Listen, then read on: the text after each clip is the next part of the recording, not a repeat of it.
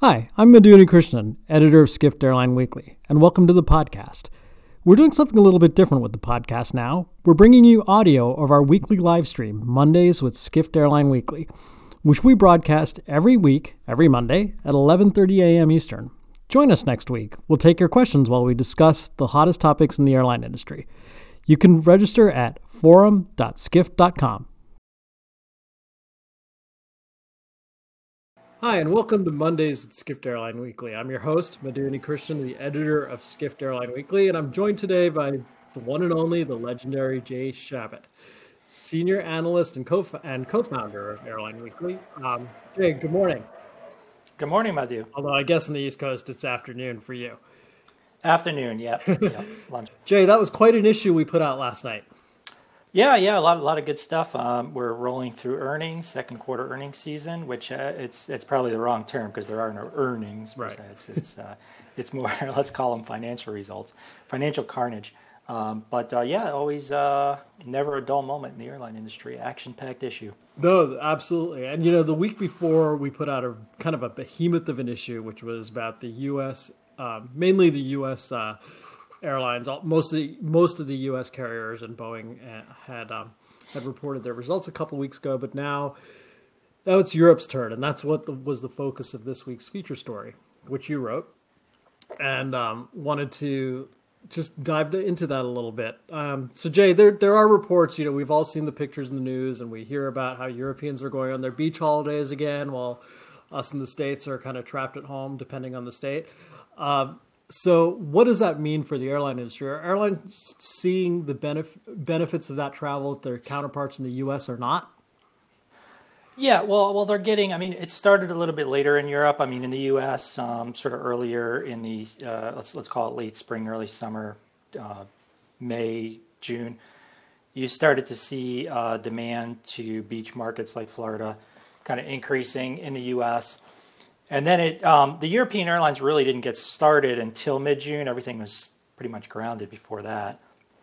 And then after the June restart, mid-June restart, by July and early August, we're seeing sort of this U.S. demand has slowed somewhat because of the COVID spike and the Sun Belt and whatnot. Europe has I don't want to say taken off. That's kind of too strong of a term, but there has been some green shoots. Can we use that term? And it's been encouraging, beneficial. But there have been some COVID spikes, not on the order of U.S. magnitude, but in terms of number. But there have been some increases in caseloads throughout Europe. So there's some questions now whether or not maybe the same thing that happened in the U.S. will repeat in Europe, where it'll just be just kind of fizzle out. Everybody's kind of watching that. There have been some signs of that already. Spain has had a big increase in cases, and the UK has slapped quarantine rules on people coming back from Spain. So it's a very tentative mini recovery, you might say. There's a couple things I wanted to ask you about. One is that, so Europeans are traveling more, but there's also been a push from, well, I guess let's back up. Have airlines seen the benefits of this travel? There's been a push from some governments and even populations to take more train journeys. So my first question is, are airlines reaping the benefits of all this travel, or is it not as much as you'd expect in a normal year? Yeah, no, it's nothing even close to normal. A carrier like Ryanair or EasyJet or Wizz Air, they're starting to fill their planes, and they're operating many fewer planes, they're operating many fewer frequencies. I'm sure the yields. Surprisingly, the yields from what some of these airline CEOs say are not that bad. People are paying decent fares, but it's no one's really making money. There may be flights here and there that are covering. Most of the airlines say they're covering their direct cash costs.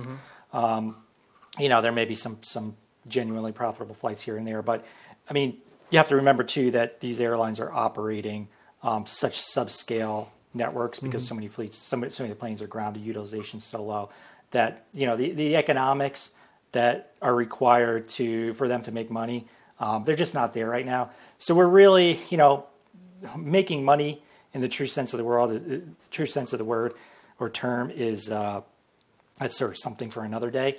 But airlines are certainly benefiting from the just being able to get planes started again, getting some people back to work, getting some cash in the door, they're definitely benefiting. So the longer term question that you raised is whether more people will take trains rather than planes, and some of those bigger questions. But that's going to play out in 2021 and beyond. We don't really have a good sense of that yet. Well, Mr. Anonymous or Ms. Anonymous here has asked a question that preempted the question I was going to ask you, Jay, which is LCCs versus network carriers. Which has the competitive advantage in Europe, I assume, under the current circumstances? Yeah, it's very different in the U.S. and Europe. So the U.S., the we call them the big three, Delta, American, United. Those are very domestically, they're international airlines, but their domestic networks are extremely large, extremely strong, and for the last few years, extremely profitable, even more so than international.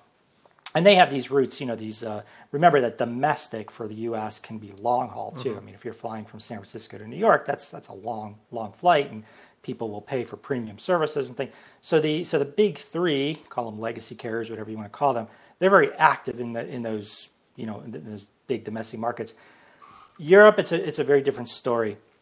Most of the routes within Europe are very, very short haul. People really won't pay for premium. It's a carrier like Lufthansa, the big three in Europe, Lufthansa, IAG, and Air France, KLM. The vast majority of their revenues and their profits in normal times come from long haul. So short haul has always been even in the best of times, short haul is a big challenge for these carriers. So if you look at the European big three relative to, let's call them the LCC big three, EasyJet, Wizz Air, Ryanair, if you want to throw Norwegian in there, a few smaller players. Those LCCs are going to be better positioned because as the short haul markets come back, these are all short haul airlines. These are 100% short haul airlines. So it's almost, you could think of it as like for an Air France, short haul is almost an afterthought, whereas for an EasyJet, it's everything. Right. You can lose a lot of money. Air France lost 200 million euros or whatever they said it was on just French domestic markets. So you can lose a lot, but you're never really going to make that much. So there's just a more direct answer to the question. The LCCs are actually very well positioned. Wizz Air and Ryanair are actually they still intend to take a lot of the planes they have on order.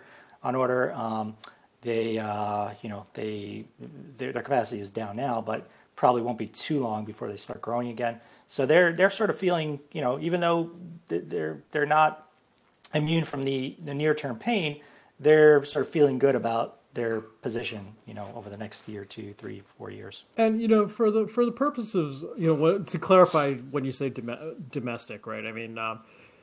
KLM technically really has no domestic market, but we can consider sort of the Schengen area as its domestic market, right, Jay? Yeah, you can define it in different ways depending on what you're talking about. When I mentioned that Air France is losing 200 million euros in the domestic market, I'm talking about the domestic market. Right, it's literally within France. Right. Yeah. But France and the Netherlands, there's a difference. Yeah, you're right. KLM doesn't have a domestic market. A lot of these countries don't. Some domestic markets are bigger than even the UK domestic market it's very, very small. Right. The German domestic market is bigger, but still, it's you're not talking about the U.S. market. So you could, if you want, for comparable purposes, you could define domestic as intra-European, mm-hmm. But you might just want to use the term short haul versus long haul. Now, this brings up an interesting question though. What does it mean for carriers like Lufthansa, which for the last Lufthansa mainline, we'll talk about Lufthansa's ever-growing family of carriers, and brands, but Lufthansa mainline, the Stork, decades or so has really staked its fortunes on premium long haul intercontinental flights, and those are gone. So what does this How's this dynamic going to play out for the, say, versus Lufthansa versus, say, like a Ryanair, Wizz Air? Like, yeah, so the near term, as we mentioned, a carrier like Ryanair is going to be much better positioned than a carrier like Lufthansa. Lufthansa, as you alluded to, very, very premium. They might, I think they at one point said that they actually had more premium seats than any airline in the world in terms of what they scheduled. You can maybe a Singapore Airlines, Emirates, I don't know, but it was long haul intercontinental premium. And if you think about it, Germany is what is the third or fourth biggest economy in the world, and there's only really one airline. China and the U.S. are the two biggest economies in the world, and they each have a lot of airlines. So Germany really captures all that, or Lufthansa sort of captures all that demand from such a large corporate base and such a large economy. So that stuff, for Lufthansa to really be what it was, and let's, as an aside, it never really was a super profitable airline. Mm-hmm. It was a decently profitable airline at best. But for things to return that way, either, a couple different things have to happen. Either, that long haul premium has to come back, and it might. I think it probably will. It could take 2, 3, 4 years. Alternatively, what they're trying to do is, Lufthansa has always tried to find a way to make sort of leisure, low cost, long haul, work for them, and they've always kind of stumbled through it. They've Germanwings and Eurowings and this wings and that wings, and it's never really. It's been very messy. So they're going to try again to sort of reorganize everything. They're going to use this new sort of organizational design. They're calling Ocean Air, but it's not. I think it's Ocean. Is that what it's yes. called? It's not. They're not going to use it as a brand. It's just kind of an internal name that they're using. And they're going to try to take some of the stuff they were flying, some long haul leisure with with the Brussels Airlines Air Operating Certificate, and it was just a very messy from a organizational perspective, from a consumer perception. It's just very messy. So they're going to try to get that under control. Very hard though. This is it's a very large organization with high costs and a lot of expensive assets. The one thing that they do have potentially going for them is that they are kind of reworking all their labor contracts now. So there's a possibility that they can achieve something more akin to a cost structure that a Ryanair or Wizz Air, and it won't be that low. Just make no mistake about that. But they could sort of become more competitive, and frankly, all the airlines are doing that too. And British Airways is doing it, and Iberia is going to do it, and Air France is going to do it. So everybody's kind of bringing their cost base down to adjust to what they expect to be a much lower demand environment. But yeah, it's going to be. It's going to be challenging. That's until that premium stuff comes back. It's tough, and they've got a lot of debt to pay back and to the government of Germany. Let's pause there for a second, Jay. So in the last decade, or maybe 5, 6, 7 years ago, it's always. It's always easy to make fun of Lufthansa and its ever proliferating number of brands, right? And I can't keep them all straight, and I'm sure you can, but I can't. But in the last decade, the whole Germanwings, Eurowings. There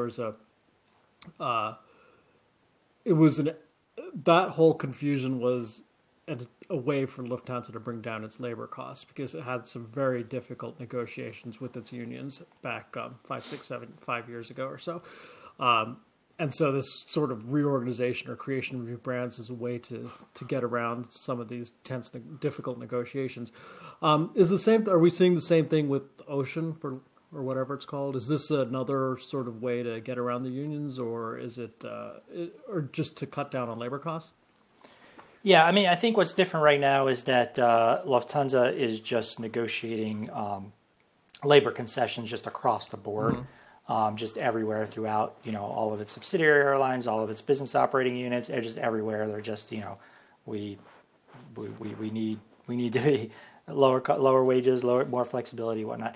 So that in that sense is different. I think what Ocean is specifically, I wouldn't really get too caught up in its significance, this larger significance. I think it's more of just an internal procedure to simplify their low cost operations. It's actually, I think, a lot of that stuff was going to be flown under the Eurowings brand still. I think they're going to incorporate some principles from, speaking of the, many operating brands that the group has.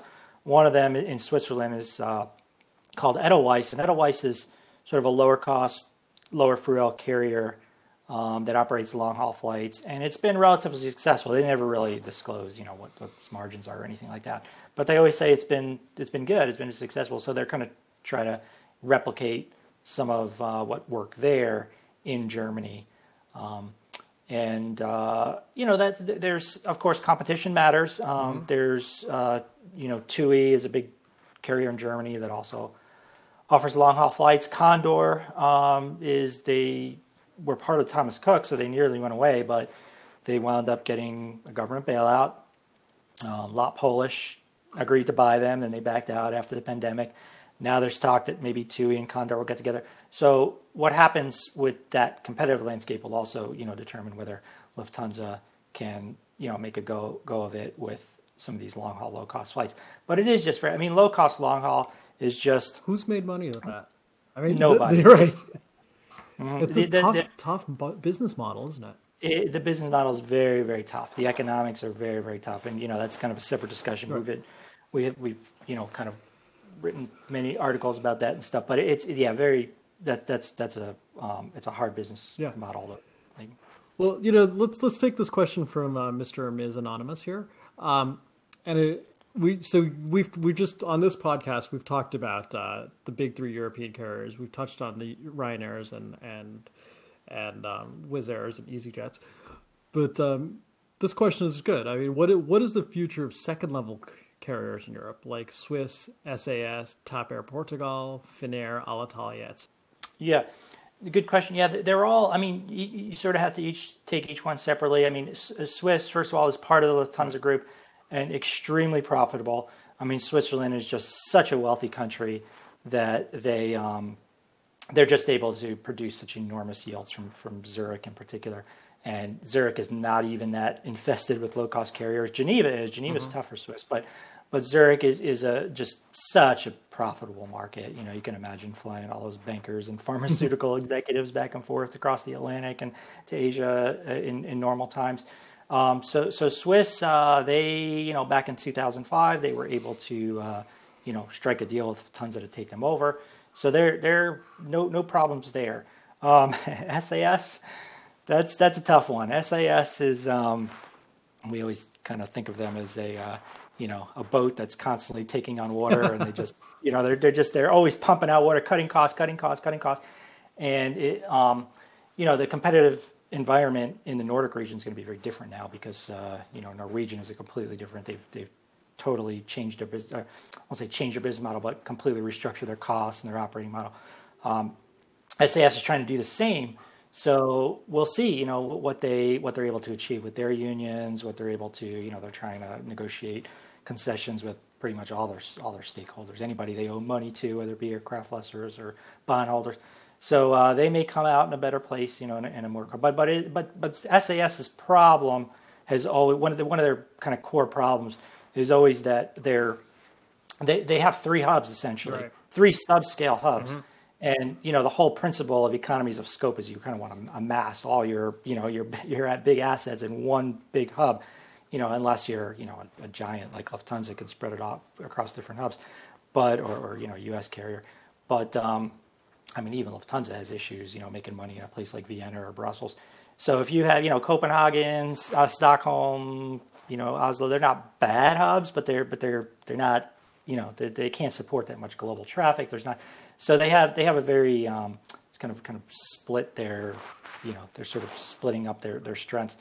But politically, they wouldn't be able to. Politically, it'd be hard for them to pull off consolidating and say Copenhagen, right? Yeah, because they are owned by the Swedish and Danish governments, and so that's politics is probably a non-starter. And even even if they were to just become a Copenhagen-centric carrier, that creates problems of its own because Copenhagen's really not that big, and then Right. you're going to have to get even smaller, and you have more. So SAS it's not it's not a really great strategic position, but it does the region does have a lot of high fare business traffic in normal times, so they've been able to in a good year SAS will make a small decent mediocre margin and get by. I guess we're spending too much time on each airline, but yeah, in general, and then you have some of these other airlines that are very dependent on very specific overseas markets. I mean, TAP Air Portugal is all about Brazil. Mm-hmm. They've become a little more U.S. I mean, Brazil and some of the Portuguese-speaking African countries. Finnair is all about East Asia. They're just Helsinki is well positioned to do that. Alitalia, that's a subject for a whole different. So more lives than a cat. That airline. More lives than a cat. But that's a subject for a whole different podcast. I think we could spend hours on Alitalia. But I'm spent a lot of money on Alitalia. Yeah, well, everyone spent a lot of money on Alitalia, right? It's just it's a never-ending pit that money can be shoveled into. Finnair and TAP are kind of interesting, right? I mean, Finnair in particular has that, as you mentioned, the strong presence in East Asia, which was hobbled early on in the pandemic. As naturally as the pandemic began in East Asia, are there signs that traffic is starting to come back? Is Finnair in a good place right now, or is it still has it staked its wagon to the wrong star? Yeah, no, well, I wouldn't say that, but I mean, it's right now everything is still kind of dormant. There's still all sorts of travel restrictions, and there's just not that many people. I mean, there's a little bit of growth. Some people are traveling back and forth, but Finnair's they're basically a one-trick pony. It's Europe to Asia, so anywhere in Europe, whether it be it could be Germany, it could be France, whatever. Flying to Japan, especially, but also China, Korea, Singapore. Going through Helsinki is very convenient. It's a great hub for that. Geographically very well positioned, but you have to believe in the future of the Europe-Asia market for you to believe in Finnair. I mean, it really is it's a one-horse town. So, what's the future of that market? Europe-Asia. These are two giant economic centers of the world. There's sort of the larger question of what is China's future in the global economy? What is, a lot of, particularly between the U.S. and China, a lot of those trade links that really, define the economy of the last 20, 30 years are starting to unravel. And even, you see this even between Europe and a lot of the European countries and China, a lot of tensions, a lot of, threats to trade. Germany incidentally is taking more of a, conciliatory approach to China. The relations are perhaps a little better there. But that's kind of another question about the long-term links, or the long-term role of China in the global economy. But if for Finnair, if you believe that there's still a future in Europe-Asia travel, they're going to be okay. Yeah, and it is it's an airline that they have a lot of they got good government support in this during this crisis. They've always had a pretty good balance sheet. They've got new A350s that are good aircraft, and they were lucky too because they did not they did not order any narrow bodies before the pandemic, and they're thinking about it. So now they can go in and do the order when they're ready, and probably get a great price because the aircraft market is so depressed right now. Right. All right. Another question from Anonymous here. Do you think Europe has too many airlines? Yeah, that's a good question. Yeah, I think so. I think it's different than the U.S. I mean, Europe still is very fragmented. There's of course been, in the last 10 to 15 years, there's been a lot of consolidation. But there are still all these kind of tiny little airlines or parts of airlines. I mean, Finnair is a good example. I mean, Finnair, because it has such a strong Asian network, it would ideally be part of something else, right? You can couple that with with a carrier that might have a great North Atlantic network, which is one reason why IAG has been kind of rumored partner for them for a long time. IAG and Finnair have a joint venture though. Does IAG want to take on the risk of buying it? That's another question. TAP Air Portugal too. I mean, there's always been, Lufthansa was before the pandemic, Lufthansa was reportedly very interested in buying TAP Air Portugal because you get yourself an awesome Brazilian network. But yeah, there are these like little sort of, one-trick pony airlines and undersized airlines. And then there are airlines like Romania's Tarom. And then these, just real dysfunctional airlines that just, the state just keeps throwing money at them, and I probably shouldn't say they're useless. No, but the point is that there are a lot of small carriers that are struggling as well, like that one, right? Right. And like Romania is a good example. Wizz Air is just, they serve Romania, tremendous schedules from Romania, and Tarom, whatever you call it. They don't even do any long haul. So they're basically doing the same exact thing as Wizz Air. And Wizz Air is just doing it 100 times better and more cost effective. So there are airlines like that. And then, your Air Maltas of the world, these just kind of very, very small airlines that serve, just the very limited purpose of bringing tourists to the home country or whatever. It makes consolidation is, of course, more difficult when you have national borders. Air Europa is a Spanish airline with a great Latin American network that IAG struck a €1 billion deal to buy before the pandemic. Now they still very much interested but want to renegotiate the price. So yeah, consolidation remains active. There was the Condor, situation we talked about before. SAS is an interesting one. Would anybody want to buy them? With Lufthansa, Lufthansa gets themselves if they were to buy SAS. I'm not talking about right now. Nobody has the appetite or even the permission to buy a lot. Like Lufthansa, they cannot, but because of their bailout, they can't buy any airlines right now. But let's just theoretically say in a couple of years they wanted to buy SAS. They get themselves in, a very corporate-rich Scandinavian network, but they get 3 undersized hubs that, kind of look like they're Brussels hubs, which they've been struggling with for years. So why not? Why not add to the number of brands they have? Yeah, more the merrier. But Jay, you're the person I know in this industry who comes closest to having a crystal ball, and so what? After 9/11 and the wave of after 9/11, the U.S. industry went through a wave of bankruptcies, then a wave of consolidation. There was something similar that played out in Europe, but not quite to the same degree. But this is a crisis like no other. Do you think this crisis could be a catalyst for more consolidation in Europe? Yeah, it could. Remember, you do already have 3 big groups that won't merge with each other. IAG, Air France, and Air France-KLM and Lufthansa Group are kind of 3 distinct. So if anything, it's going to be more like, in the U.S. we saw, American combined with U.S. Airways, 2 giant carriers, and Delta combined with Northwest, and United combined with Continental, and Southwest combined with Air Tran was a little smaller, but Virgin and Alaska were 2 very big airlines.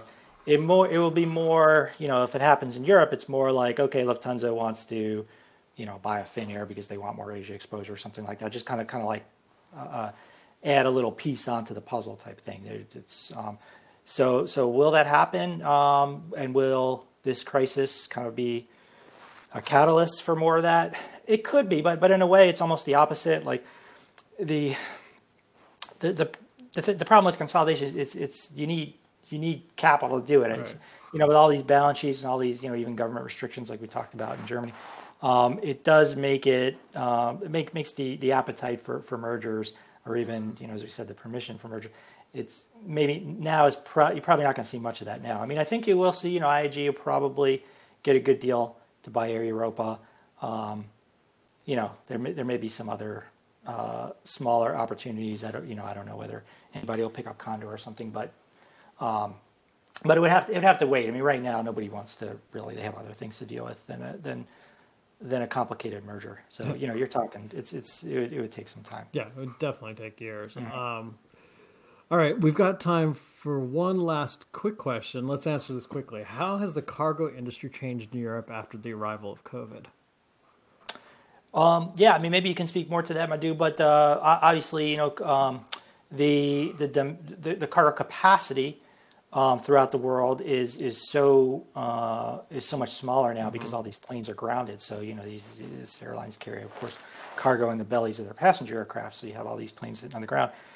So that supply reduction combined with a real need for medical supplies, and everybody's working at home now. They're ordering computer equipment, and that stuff's coming from these global supply chain stuff is coming from all over the world. So you have these carriers like Korean Air, which and Asiana, which are two very cargo heavy.